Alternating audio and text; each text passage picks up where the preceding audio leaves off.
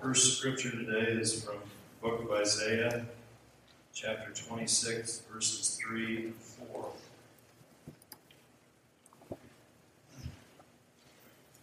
You will keep in perfect peace him whose mind is steadfast, because he trusts in you.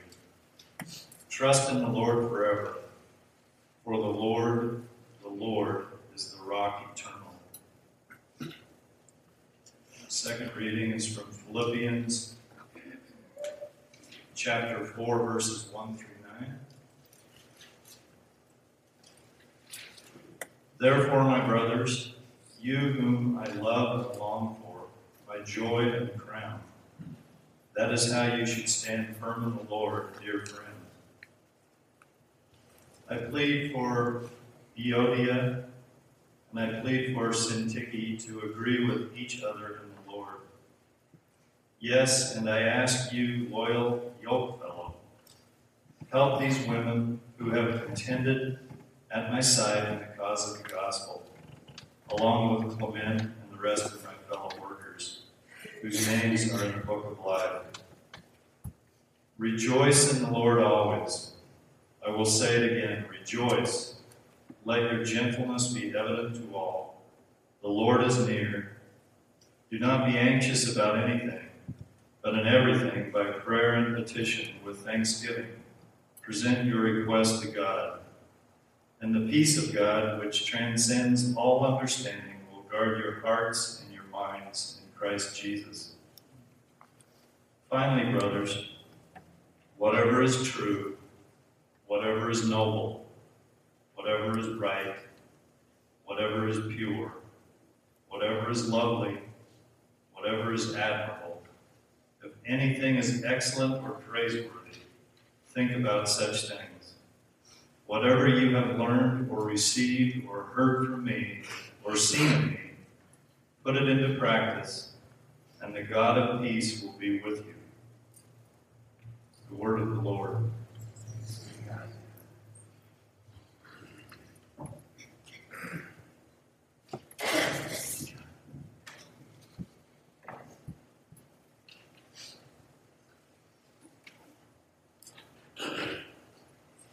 Peace is a commodity, an experience that many people are searching hard for. The rise of contemplative prayer practices, mindfulness, yoga, therapeutic techniques, none of which are bad things at all, but they all belie the fact that we're not experiencing the peace in our hearts, in our minds, in our consciences, that we long for. We're afflicted with worry and anxiety and doubt, sometimes fear. We're afflicted with guilt and uncertainty. The times make us anxious. There's certainly no shortage of things in the world or in our society that rob us of peace. Sometimes we think, well, if I change this job, or if I move to another place, or if I find another partner, that'll give me peace. But changing the externals doesn't necessarily bring peace. I've sometimes gone hiking up in the beautiful mountains over canyons and very peaceful surroundings, and yet my mind can just be playing the tape, swirling with thoughts that are just bothering me and harassing me, and I have no peace. I'm in peaceful settings, but inside I'm not peaceful. I was on the internet this weekend. Pop-up ad came up on this particular site, and it told me to rest in peace and buy a $350,000 life insurance policy. Rest in peace. That's what it said. I didn't know how to take that. I didn't buy the policy either. In Philippians, Paul writes about the peace of God. And it's not like there weren't problems. It's not like there wasn't anxiety for the Philippians, their church, or for Paul. Paul is in jail. He's in chains. Paul isn't sure whether he's going to live or whether they're going to put him to death. He is suffering separation anxiety from a church that he loves and knows, but that he can't be with, and he knows has been under attack.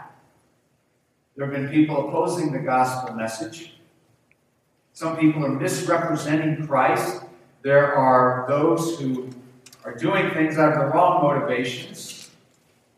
He hears of disunity in the church. He names two women, Euodia and Syntyche, in that church who aren't getting along, and he pleads for them to bend things and agree. And yet, amidst all this, Paul writes about joy. He writes about rejoicing in the Christian life, and he writes about peace. He writes to the believers in Philippi that as they take to God in prayer all the things, he says everything, makes you anxious. The peace of God, which transcends all understanding, will guard your hearts and your minds in Christ Jesus. He says that as they focus their minds on certain virtues and do the things in the Christian life that he has taught them and modeled for them, he says the God of peace will be with you. When we read Philippians, we learn something about living in the peace of God.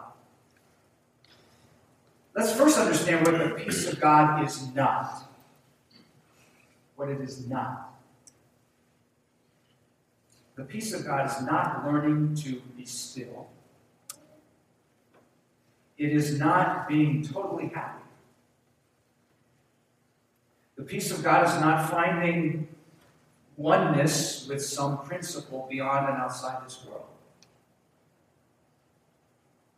God's peace is not a life without uncertainties or without trouble.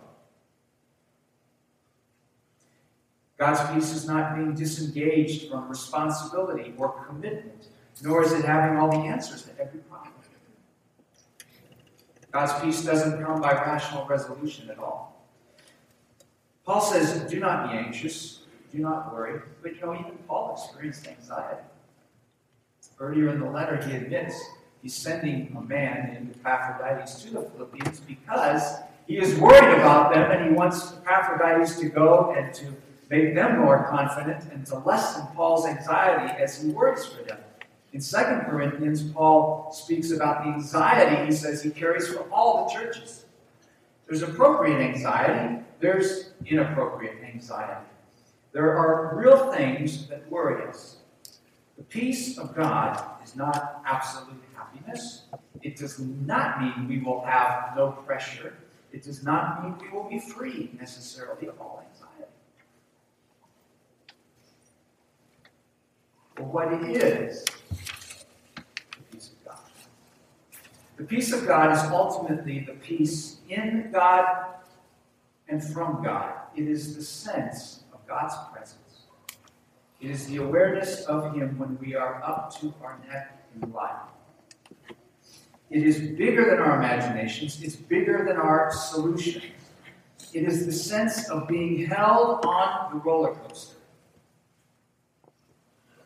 It is knowing that He walks with us through the valley of the shadow of death or any other valley for that matter.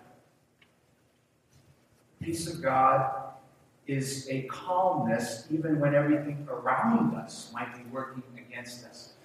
Paul says it transcends all understanding. It is not rational. It is transcendent. You sit in a hospital room waiting for the results or waiting for the loved one to come out of surgery, and you can't really give a rational explanation for why you are at peace as that happens. Or you watch a loved one dying and you can't even account for why. Even if you grieve, you have peace. Your job is just nuts. It's nuts. It's uncertain. And yet you have a sense that you're being held. The transmission blows and you have a sense you're going to be okay. Everything's going to be okay. When Paul says that this peace of God keeps and guards our minds and our hearts, as if he's saying, this will keep you sane. This will keep you sane. That's what it does. The word for guard, it's a military word.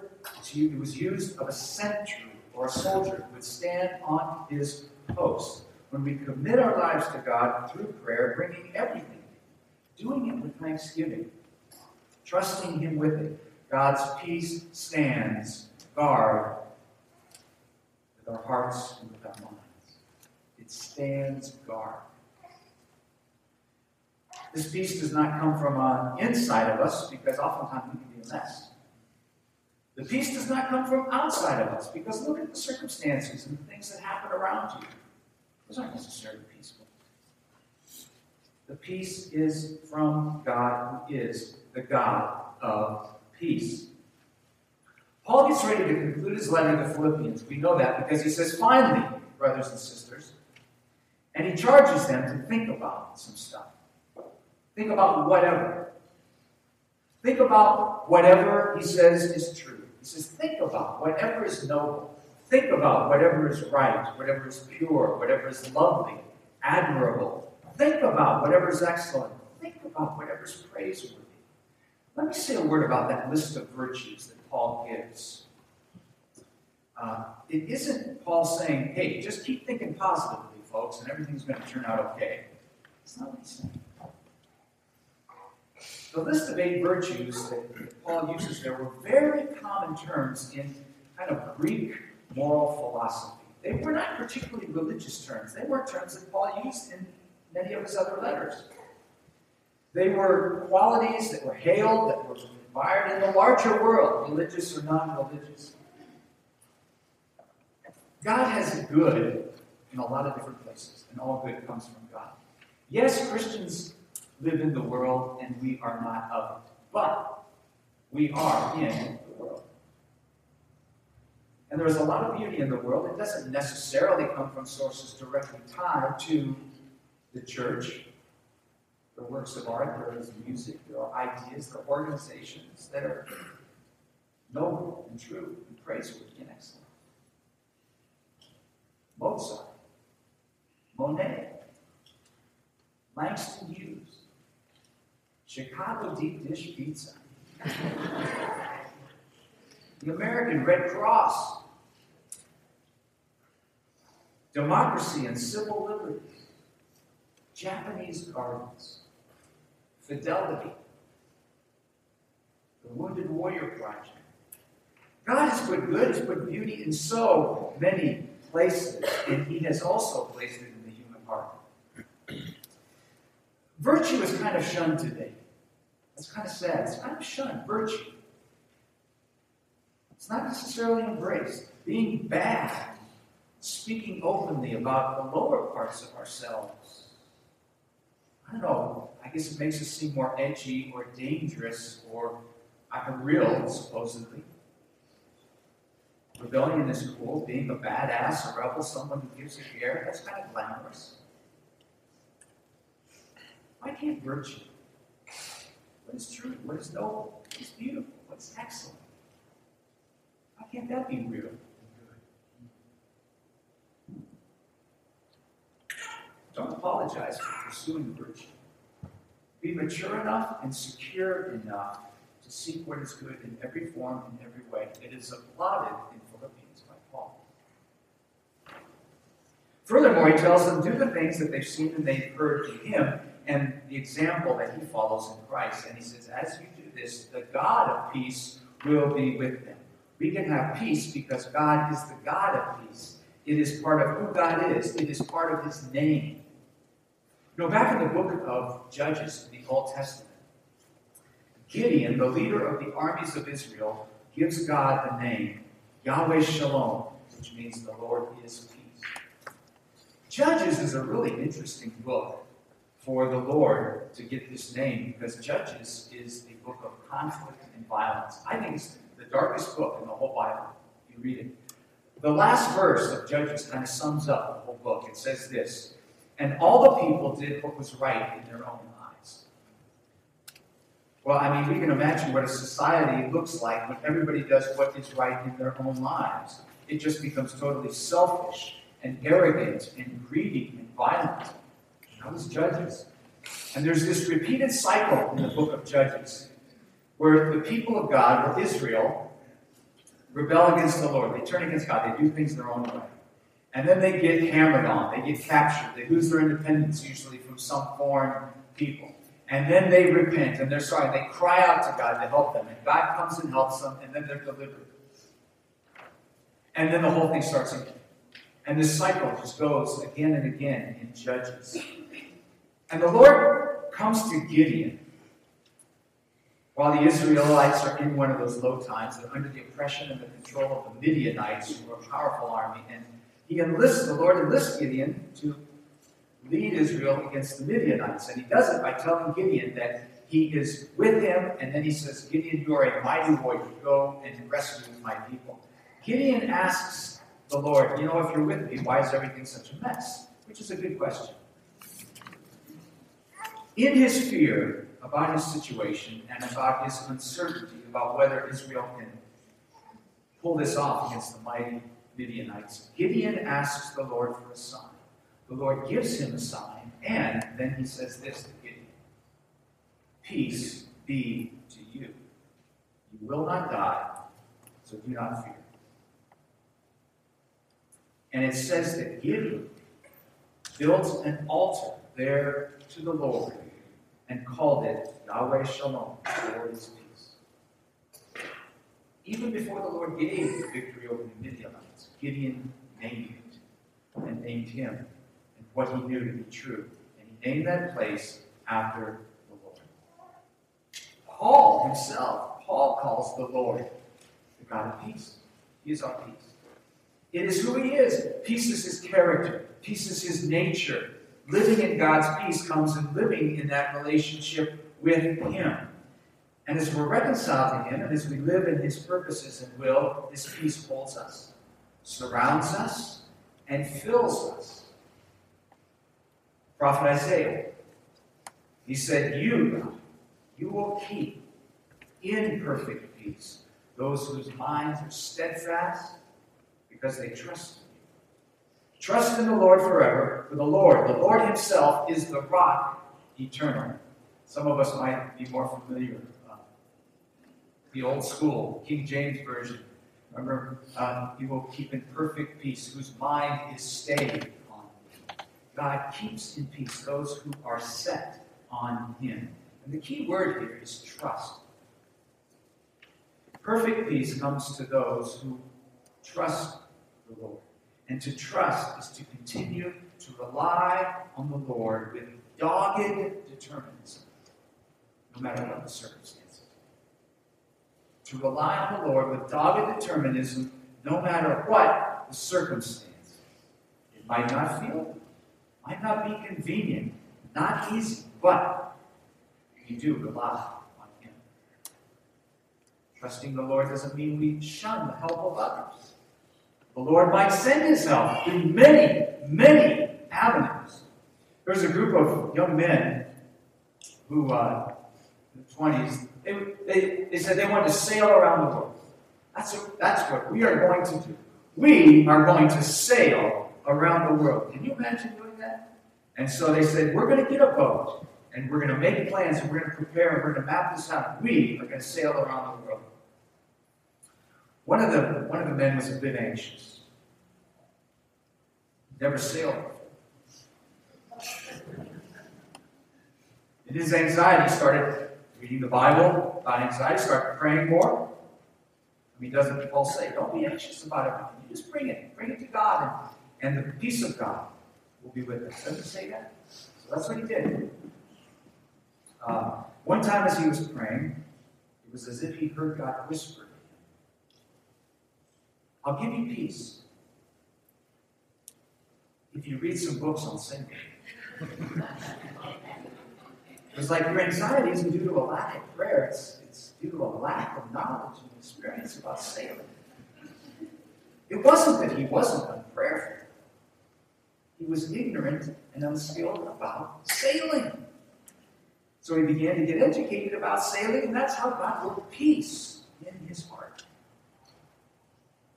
We trust the Lord, and the Lord has any number of ways to provide for us as we look to him.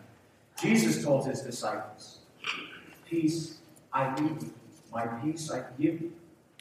I do not give to you as the world gives.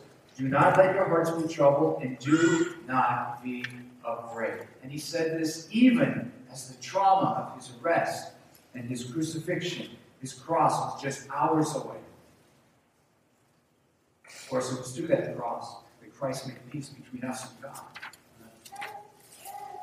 The world can give a peace. The world can give a peace, but it is not the peace of Jesus who gives a peace as the world cannot give. And I want you to see this common thread about God's peace. See the common thread. Paul and the Philippians, they had plenty to worry about. They were living under tremendous adversity, but Paul knew the peace of God could be theirs. Gideon lived in turbulent, violent times, yet he came to know the Lord as his peace. Isaiah lived in a time of deep international turmoil, where there was plenty to rob Israel of peace, but he preached that trust in the Lord would bring perfect peace. Jesus gives peace to his disciples, even as he is moving towards the agony of the cross. Though the circumstances were not conducive to peace, in any of those situations, the peace of God is there. Living in God's peace does not mean no troubles. Living in God's peace is holding on and being held within the troubles. It goes deeper than worry or fear that can be very real. Living in God's peace is being anchored in a trustful, prayerful relationship with Him. I was reading a recent talk from a Christian leader who was trying to articulate how he was living through these kind of chaotic political and social times we were finding ourselves in. And someone had asked him how he was doing and what he was going to do. And he said, I'm going to find a spiritual director. And he was serious.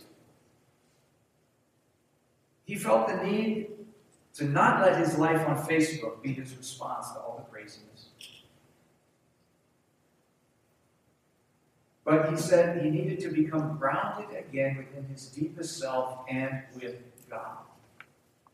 And he said that as we live in these days of anxious reactivity, we need to find places, we need to find persons who will become our anchor point.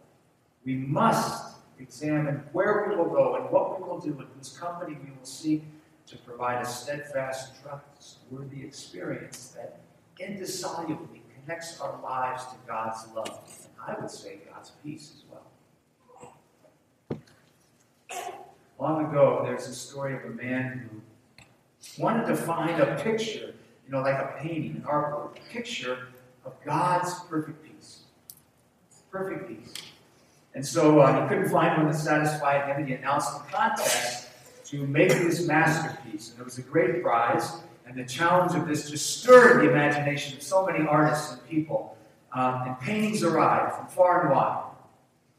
Finally, the great day arrived for all the attempts to create this perfect peace, this picture of perfect peace. And the judges brought out the pictures. They uncovered them one by one of people's attempts. And the crowd they were awed, and they clapped at some, and the tension just grew. And finally, only 2 paintings remained. One of the judges came and took the cover off one of the paintings. And everyone just kind of murmured, so beautiful. The artist had pictured, had painted a lake. It was just as smooth, so smooth it was like a mirror. And green birch trees underneath a soft evening sky. He painted a flock of sheep grazing on the side of the lake. Surely people thought, this is the winner. So peaceful. This is what peace is about. And then the man who sponsored the contest came and he unveiled the last painting. And you could just sense the surprise in the crowd. The picture was of a tumultuous water cascade coming down and over some rocky, jagged cliffs.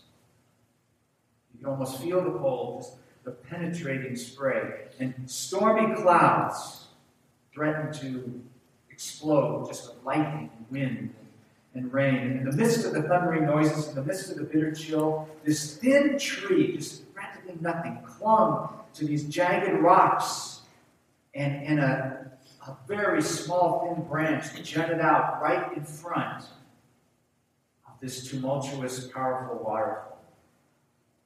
These destructive waters. And a little bird had built a nest in the elbow of that branch. And Content, undisturbed in her stormy surroundings, she rested on her eggs, with her eyes closed, her wings ready to cover her little ones. She showed a peace that transcended the earthly turmoil, just all around her.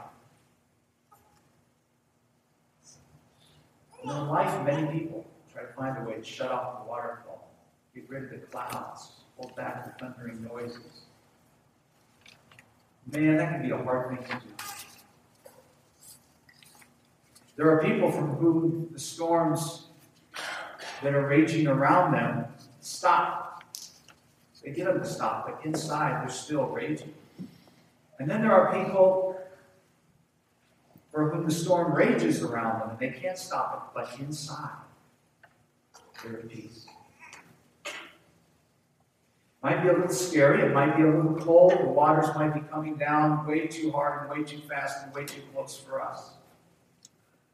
But the peace of God, which transcends, which passes all understanding, will stand guard and watch over our minds and over our hearts, holding us, anchoring us, come what may.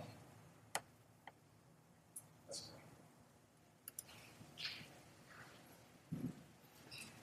pray. Yahweh Shalom, Lord of our peace. We ask you to calm the waves of our hearts and that cannot happen certainly. Come with your Holy Spirit to cover us and invade us and surround us with your peace. Give us what the world cannot give. We thank you that this is the kind of God you are, as part of who you are. We bring every anxiety, every request to you, asking that we will be able to exchange it with your peace. We thank you for this. We pray in Jesus' name. He gives peace the world cannot give.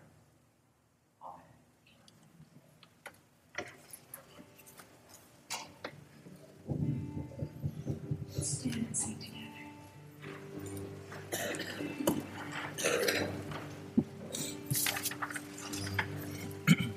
When peace like a river attended my way, when sorrows like sea